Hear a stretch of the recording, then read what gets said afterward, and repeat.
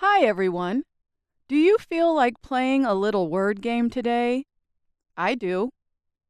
Okay, here it is. I will give you the words.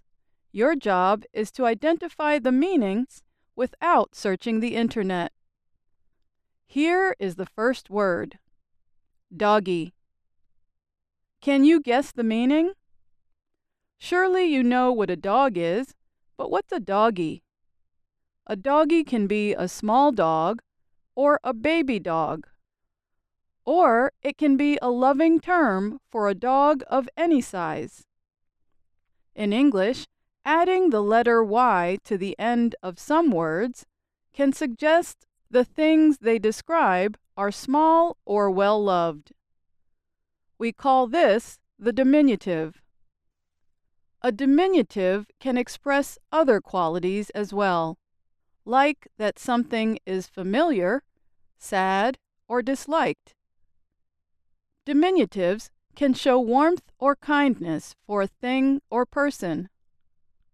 They can also be used to insult. Today we will explore American English diminutives made from many word endings as well as the prefix mini.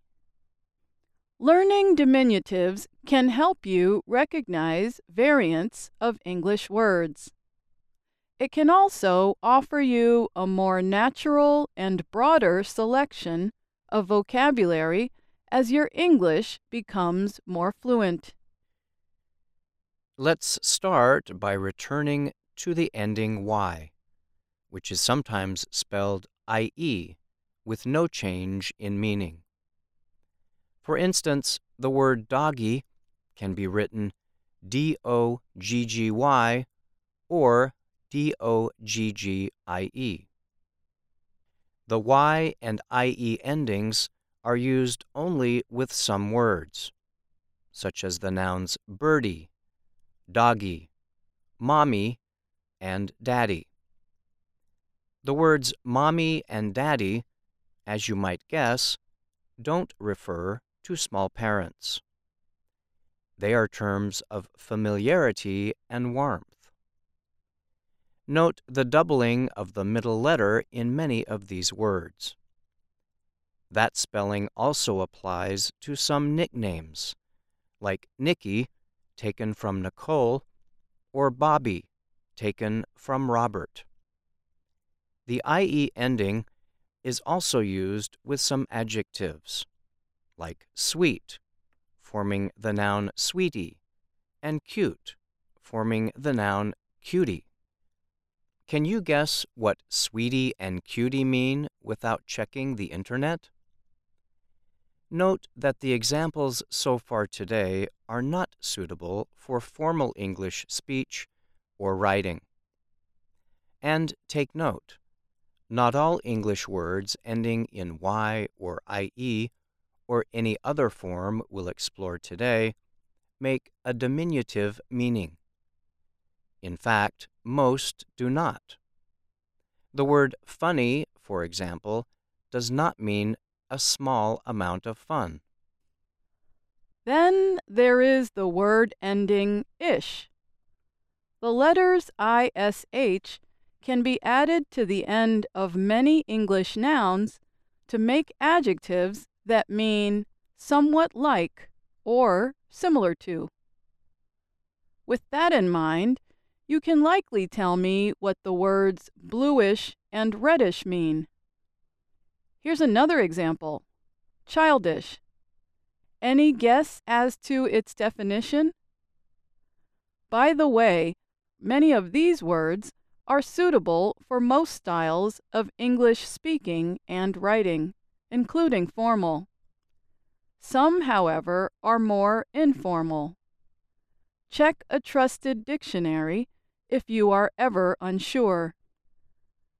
Next, we have let and let. They sound the same and have the same meaning, smaller than usual. But one is spelled L-E-T-T-E. In other words, it has an extra T-E at the end. Both were borrowed from the French language. Some examples of the LET spelling are booklet, which is a book with only a few pages, droplet, a very small drop of water, and eyelet, a very small hole. So what then might a piglet be? The longer spelling, Lette, only forms a diminutive in a few English words, like novelette, a short novel. The closely related ending ette also makes things smaller than their usual size, such as kitchenette. Surely you can guess its meaning. On to words formed from the ending ling. This ending mainly changes adult animal words into baby animal words. Other times, it expresses affection for a person. For instance, the word darling means little dear. A duckling is a baby duck, and a fingerling can refer to either a baby fish or a very small potato.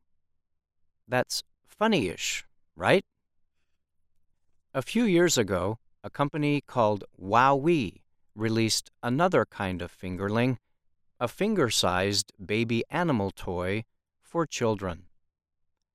And finally, we have mini. It is today's only prefix.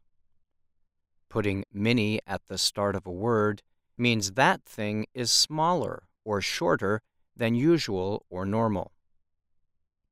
Examples include lots of kinds of vehicles, such as a minibus, mini car, mini bike, and mini cab, and women's clothing, like a mini skirt, mini dress, and minikini.